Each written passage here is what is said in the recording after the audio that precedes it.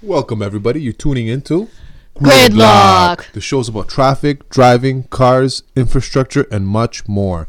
Ma, ma, ma. Boom, boom, boom, boom, boom, boom. I'm your host, Karina. And I'm your host, Vlad. Fasten your seatbelts because you're in for a bumpy ride. Follow us on Instagram at gridlock.podcast, Twitter at podcast.gridlock, and our Facebook group, Gridlock Podcast. So today is Season 1, Episode 2 of our podcast. And today we'll be talking about international driving licenses, the history of driving in Toronto, and hopefully we'll have enough time to do the major intersections in Toronto. And lastly, of course, just like every week, we end our podcast with pet peeves.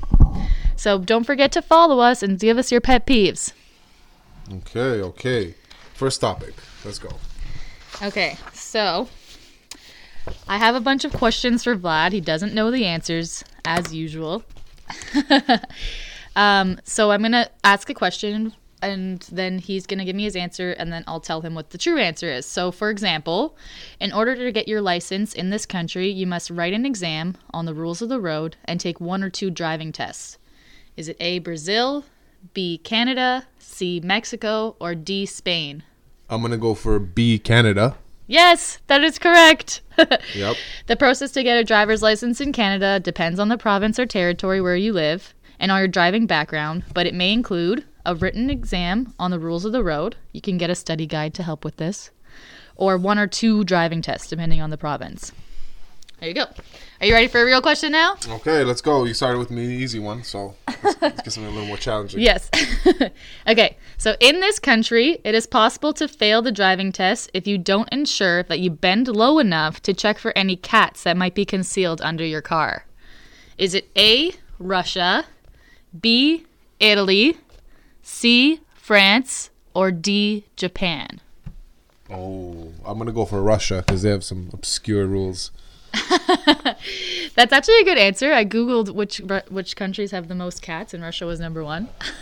Oh. But the answer is actually Japan. Okay, that's really weird. Yeah, it's kind of strange. Why? But So why is that a requirement? Like, why do you have to be able to bend low so you can see if there's cats underneath? Like, what's the deal with that?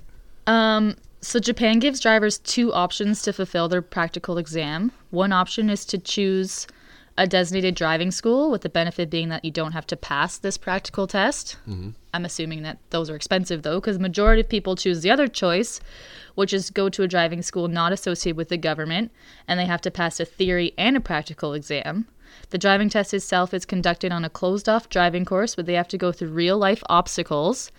They must maintain a speed of 90 miles per hour. That's 30 kilometers per hour, and follow a strict set of rules. For example, they must say, I am making a turn, before they actually make the turn in order to pass. And if the drivers make one mistake, like driving too far to the right or not looking for a cat under the car, they instantly fail the test. In fact, only 35% of people pass this practical test in Japan. Wow. Yeah. I mean, I kind of like that because it's hard to pass a driver. If anybody can get a driver's license, then you have bad drivers on the road. So I like a driving test to be more challenging. I feel like that helps society. I think so too. We've talked about this before. I think it should be a little bit harder in Canada as well. Yeah, I think so too. Okay, so that was question number 1. We have 6 questions. Okay. So question number 2. Wasn't that question number 2 that you just asked, the Russian one? No, the first one was an example. Oh, so the first one wasn't even a real one. I got the first one wrong officially? No, you got What the is first one this? right because it was Canada.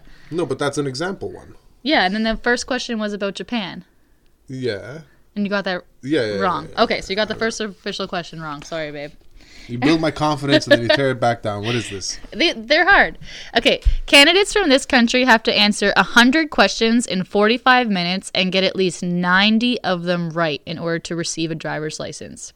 For this test, there's now more than 1,400 possible questions to answer. Is it A, China, B, Finland, C, Turkey, or D, Vietnam? I'm going to go with China on this one. That's right. How did you know? Woo! I don't know how I knew, but it just felt right because I knew they only have kind of like a test, but they don't actually have a driving test in China. They just do like like a theory test, so it makes kind of sense. I did a little research on this topic, so. Oh, nice. Applicants in China must answer 100 questions in 45 minutes and get at least 90% right. If not, you fail. The Ministry of Public Security offers no sample tests for this, as the intent of the ministry is that students must learn the traffic regulations and understand the intention of the rules rather than memorize answers to questions. However, I did search a little bit and I found a fake English version of the test. And there's one question. Do you want to just pretend to answer it? Yeah, sure. Okay, so after a vehicle falls into the water, the wrong method is A, smash the glass, B, make telephone calls for help, C, allow the water to slow up and slowly fill up the compartment, or D, open the window. Well, I would say the right answers was to either open the window first, then if you can't open the window, smash the glass. So that leaves B and C. And then B and C, I don't even think you have time to make a call if water's coming in. Depending on, so. Yeah, you got it. Sorry, I interrupted you there, but you got it. The answer is B, make a telephone call. I don't know why you'd make a telephone call if you're underwater. But yeah, so they have questions like that on the Chinese.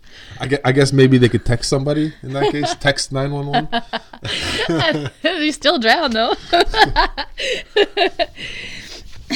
Okay, so you're 1 for 1. Okay. New drivers in this country. I just got the China one right. Yeah, so you have one wrong, so one you got right. a two-parter. Again, so it was a two-parter. Oh, yeah, you got that China. Okay, that was a bonus. So you have 1 and then 1.5. I'll take that half. Okay.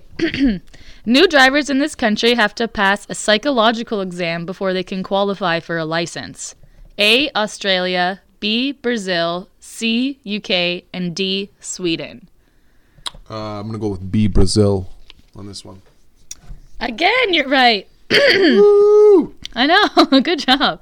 Before even getting into the car, people must undergo a psychological exam to determine if they are mentally fit to drive.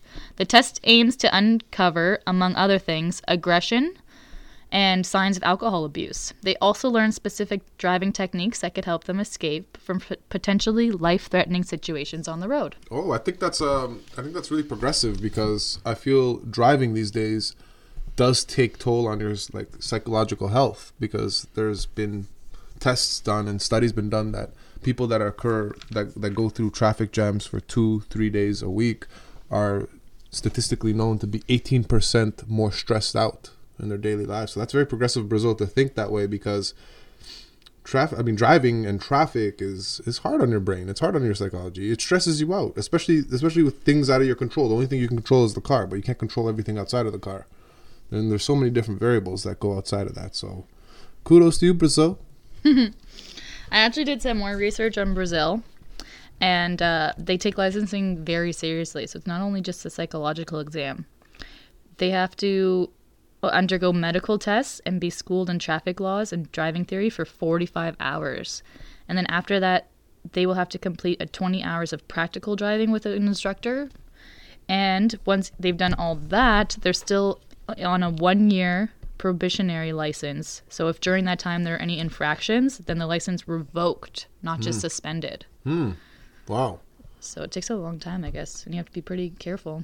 Well, it makes sense, and that I agree with that. They are very strict. That is very strict in my opinion, but that makes better drivers in your society. And for the most populated country in South America, you have a lot of people driving. You have a lot of people on the road, and you want to make them as efficient and as safe as possible. Yeah, I think so too. Okay, so what do you have? You have 2.5 points and only 1 wrong. Yep. Okay. So up until 2017, citizens of this country did not need to show any proof that they were capable of driving in order to get their license. So A, India, B, Mexico, C, Trinidad and Tobago, or D, Egypt. Oh, shoot. That's a good one. Okay, so can you repeat the question for me, please? Sure.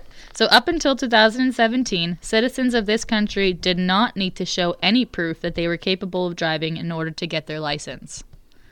A, India, B, Mexico, C, Trinidad and Tobago, and D, Egypt. I'll go with Mexico. Actually, yeah, again, you're right. Yep. Wow, you're acing this test. Yeah, because I read somewhere that all you need to do to get a license in Mexico is you just need to pay money. That's it.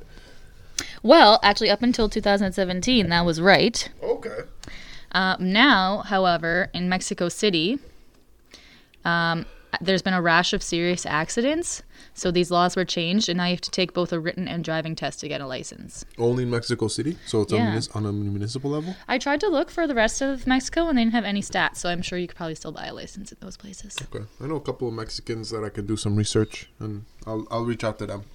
But I also had India as one of the options because India changed their laws as well. They used to be able to buy their license without any test of any sort, too. But really? they switched it as well. But they switched it longer before Mexico has switched it. Yep. I'll reach out to my favorite Mexicans. Giselle Gonzalez, you're one of them. Shout out to Giselle. She's gonna hate you.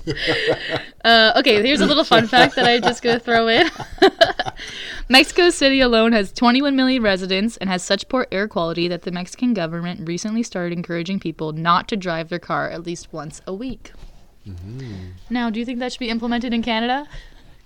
To be honest with you, we rely so much on cars in Canada, so I don't know. Maybe if our public transportation improves, yeah, I don't see why not. Yeah, I think the only issue in Canada is winter. So sometimes it's so cold, people want to be either on transit or in a car because they don't want to walk in the freezing cold. Yeah, and a lot of people don't really prepare for the freezing cold as well as we do. Yeah. But I like when the schools do that, like walk your kid to school day and stuff like that. That's nice. That is nice, yeah. And you're saving the environment. And to be honest with you, if you don't take the car, you'll save a lot of stress because you don't have to deal with traffic. And traffic where we live is pretty bad. And parking was also very bad.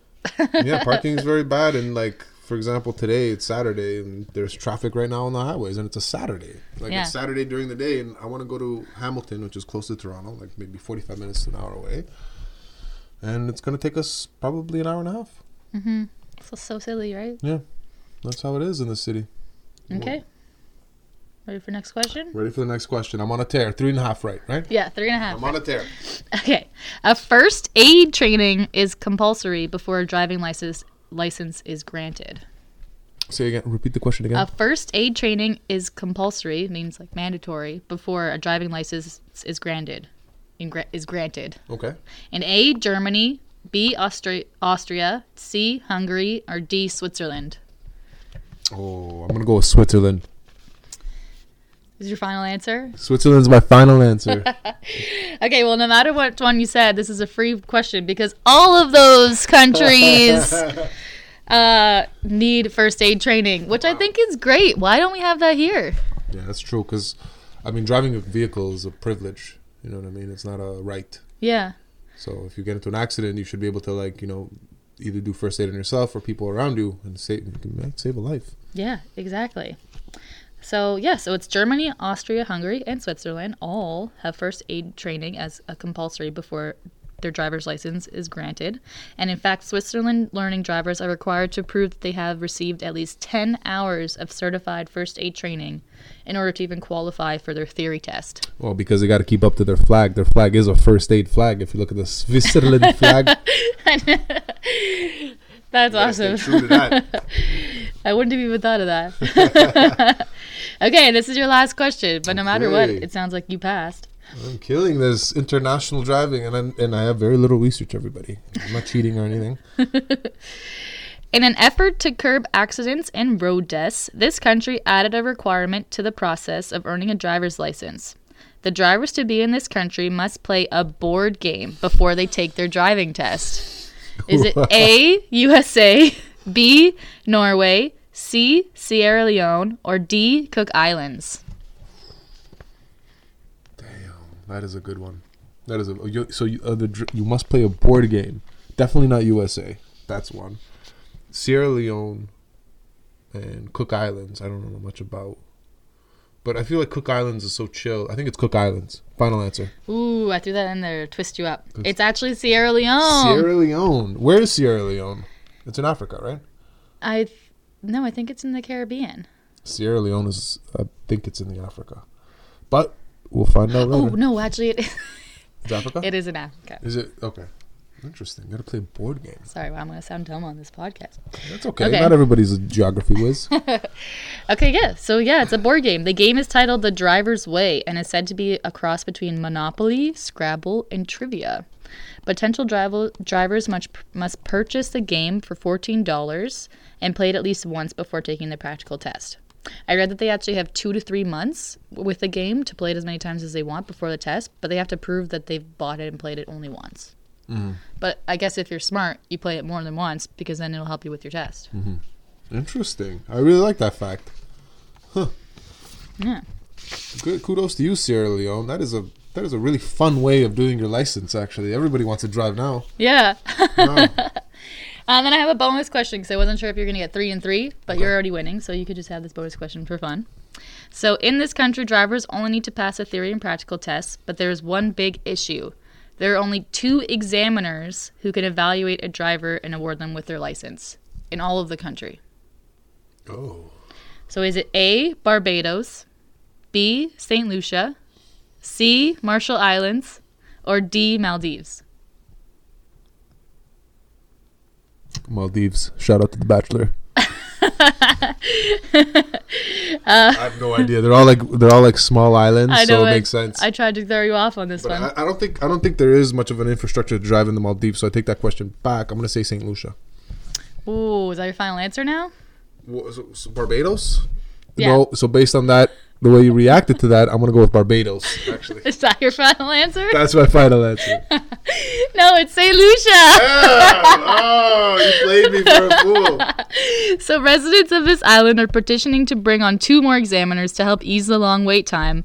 Although it is unclear exactly how long the wait time is, St. Lucia Times reports that it's a long enough time that students' permits and medical certificates expire before they even get a turn. Wow. I know, it's a little depressing, actually. Yeah. But I guess it's such a small island, why would they need more than 2? Yeah, I mean, like, how many roads do they have in St. Lucia? Not that many, right? I'm not sure. It's a small island. St. Lucia's small. All right, on to the next segment of our show. Yeah, history of driving in Toronto? I'm going to say it's history of just traffic in general. Toronto's history is very small in terms of, like, the hundreds of years. And this is going to be a little brief thing.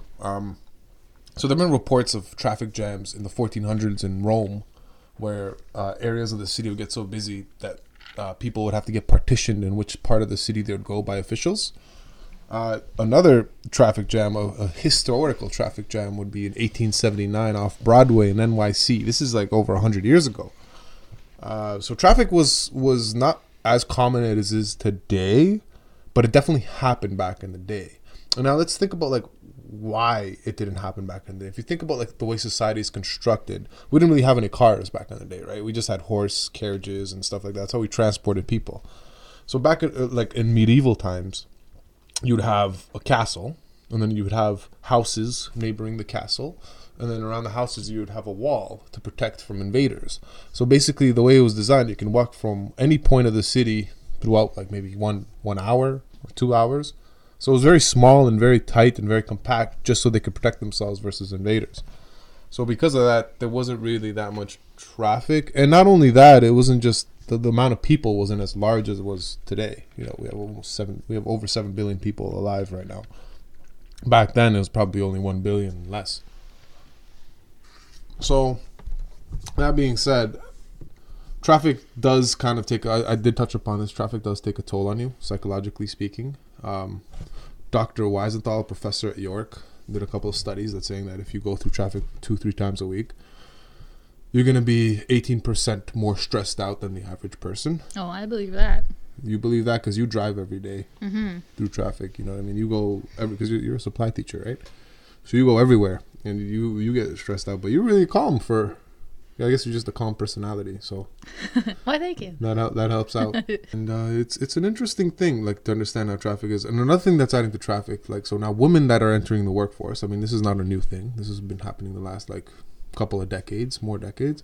So obviously, the obvious thing is that there's more drivers on the road now, but now since they're not at home anymore, people need to run errands. So when people are running errands, going to the grocery store, picking up their kids, this and that, it adds 15 to 20 minutes upon their commute. So it's a combination of all the things, and it's it's what we're living with right now, and that's where we have to find solutions, whether it's transit or other methods of traveling or working from home. A lot of people are working from home now. Yeah, that's true. With technology increasing, Exactly. everyone has that option. Exactly. Well, Like, majority of jobs have that option. majority of jobs are people that work in finance or IT or like people that are like mid-management. You know, you can choose. A lot of companies are like, you can work from home on Fridays, you can work from home on Wednesdays, as long as you get approved by everybody else.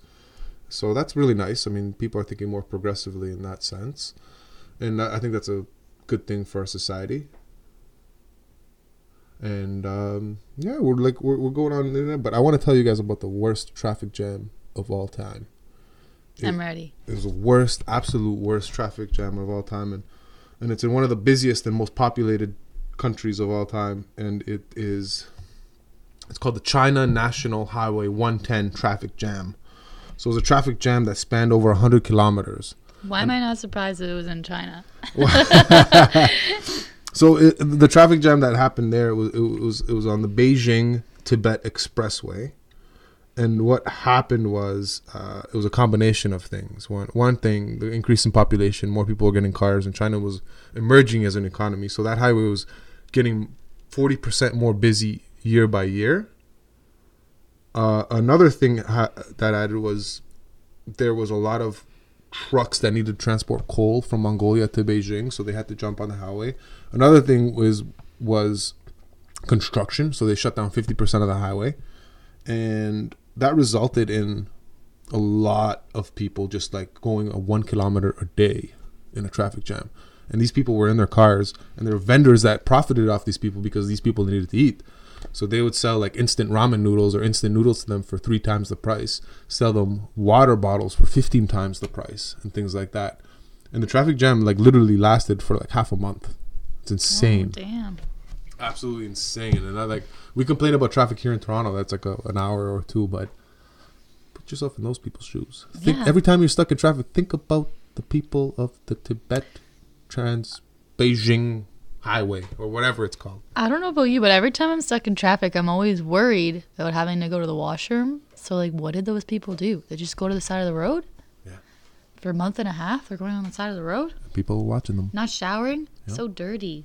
People are watching them while they're taking it. And how do you make your instant noodles? What do? Just boil water on your engine? Yeah, I think so, yeah. 'Cause I guess it was hot enough so you could do that, but That's crazy. Okay, well, thank you for that, Vlad. And the third section of our podcast before pet peeves is major intersections in Toronto. So before this podcast, me and Vlad took the time to write down what we think are our top 5 major intersections in Toronto, just from our experiences. They might be a little bit biased. And then we looked up the top 10 busiest intersections from The Star, from BlogTO, and from City TV News. However, we haven't looked at the answers yet, so we're going to reveal the answers to you as they're revealed to us. okay. Do you want to start with your top 5? I do. Okay. Number 1, the busiest intersection, in my opinion, in Toronto, Yonge and Dundas. Number 2, Bay and Front. Number 3, Yonge and Bloor. Number 4, Bay and Adelaide. Number 5, Yonge and Eglinton. Very interesting. Very interesting. Mine are actually pretty similar. Okay, so my number 1 was also Yonge and Dundas. My number 2 was also Bay in Front. Mm-hmm. And then my number 3 was University in Front. Mm. And then this is where I think mine gets biased because I'm always driving on the highway from the north. So I think number 4 is DVP/404 and 401 because it does that. It narrows there. And 401 and 400. So you're a highway girl, huh? I'm a highway. Okay. Okay, so let's do this. So neither of us know these answers. Let's see how close we are. So the Star says...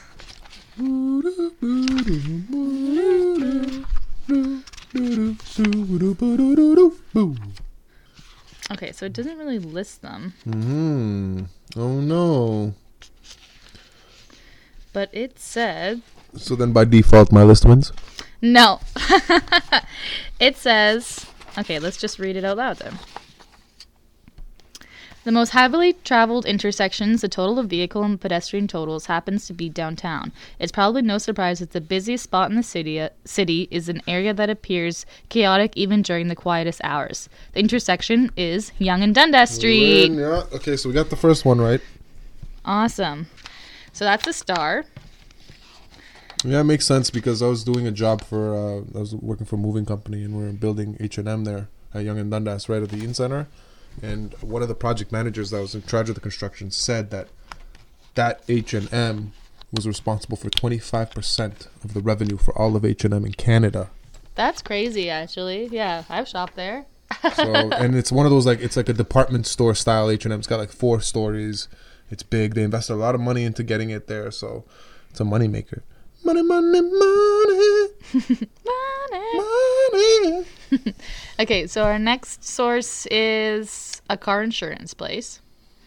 And they say that the top 10 is first, Eglinton Avenue and Martin Grove. What? I know. Is this based on car traffic, though? Busiest intersections. They unveiled the 10 specific intersections were identified as congestion hotspots and in need of improvement. Oh, okay. So I wonder if this is more of a construction type of... Oh, yeah. Well, they do refer to Eglinton West, and it's busy at Eglinton West, so makes sense. But it's not what we're looking at. The most busiest intersections doesn't necessarily just mean cars. It means people, too.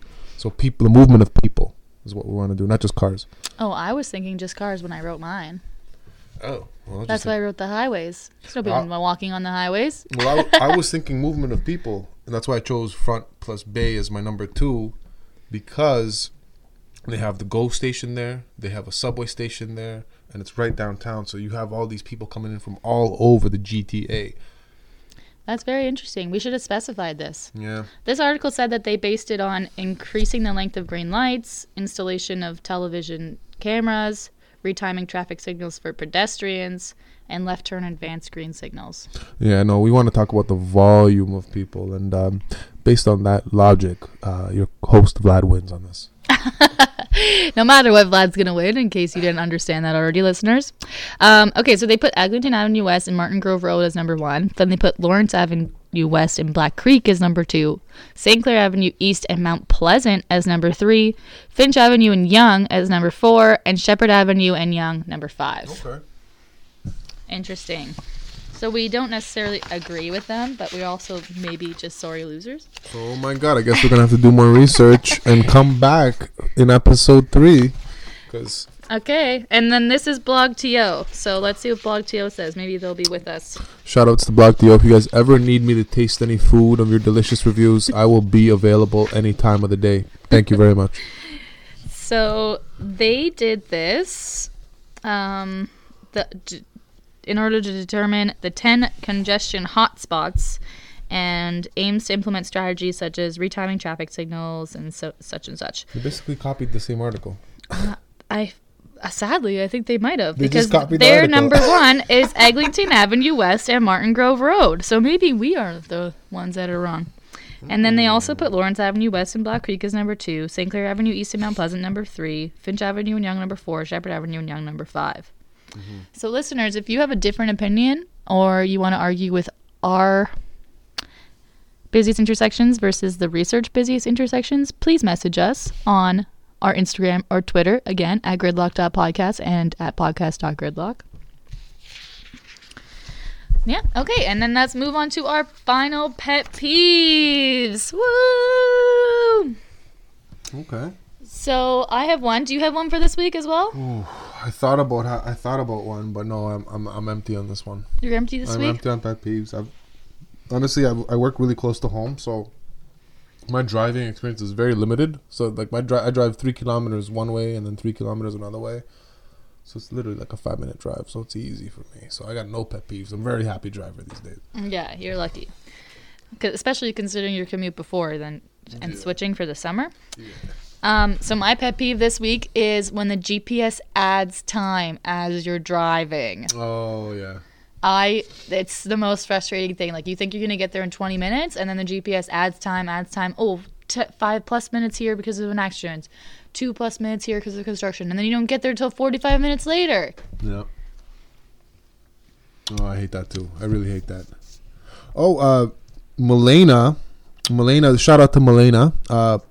Police not following the rules. Oh, what I think Milena means is that, like, for example, if, like, let's say you're making a left-hand turn and they don't stop in the most, and then they don't go into the lane in the most immediate left, they go into the farther right lane. That's what I think she means. Something like that. Or when you're making a right-hand turn and you go into the most left lane, because, you know, when you make a turn, you're supposed to be on the lane that's closest to the sidewalk or closest to the road, and then you can switch lanes when it's safe. But sometimes it just, you know, sometimes they just flex their muscles, you know, like not everybody drives perfect all the time. So I guess, and they know they could get away with it too, so they might take a little bit of advantage. yeah, who's gonna pull them over? You know what I mean? We're gonna make a citizen's ticket. Imagine we're just like, we're pulling you over right now for not following the rules of the road. Then we would probably get arrested. I've actually seen this guy on YouTube. He was like this like radical biker, and he does a lot of his like these like really crazy stuff. And then he saw this police car making a left turn, and they didn't merge in the correct lane that was supposed to happen. So he actually pulled them over and called them out on video. And the cops were like, "Damn, you're right. We apologize." Aw, well, at least the cops were nice about it. They also, you know, people own up to their mistakes. It's not like people are going to be assholes. Well, depending on who you catch on the bad day, people can be assholes. But depends on which officer and where you are and, the day. Yeah, I mean, if you treat them with respect, they'll treat you with respect, and yeah, I think so too. vice versa. We might go further into nice cops on another episode as well. And our last pet peeve is from a listener named Nick. And he says how drivers of cars don't treat motorcyclists the same, aka driving distance and giving them space when we stop behind them. I said we, because I'm always driving in a car. Yeah. No, I'm glad Nick brought that up, because being on a bicycle, you're way more vulnerable than a car, because you're not in a steel cage to protect you from impacts. Motorcycle, or I guess cyclist and motorcycle are sorry, similar. motorcycle, but like the thing is, motorcycles go a lot faster than bikes, right? But either way, you still have to give them the same stopping distance. I've seen where a motorcycle's in their lane on the road, and a car is basically right on their tail. Like, if you crash into a cyclist, it's different than having a little bumper with another car. Yeah, and a bike can stop a lot faster than a car because they weigh less. Yeah. So it makes a lot of sense. You got to respect motorcycles and just give them their space. Be aware, especially when you're switching lanes, because you can't see them as easy. So be aware of motorcycles. Keep the motorcycle drivers healthy, or the motorcycle riders healthy and safe. And watch out when you're switching lanes, stopping. Don't follow too closely, and just respect them, because they're way more vulnerable. More risk, yeah. They have more risk, and watch out for them. You don't want to be a part of another stat. I think when I was looking into getting my M license, I read that you're actually supposed to stop something like 10 meters behind them, like a ridiculous amount behind them. And I doubt everyone's doing that. So that's not very fair to them.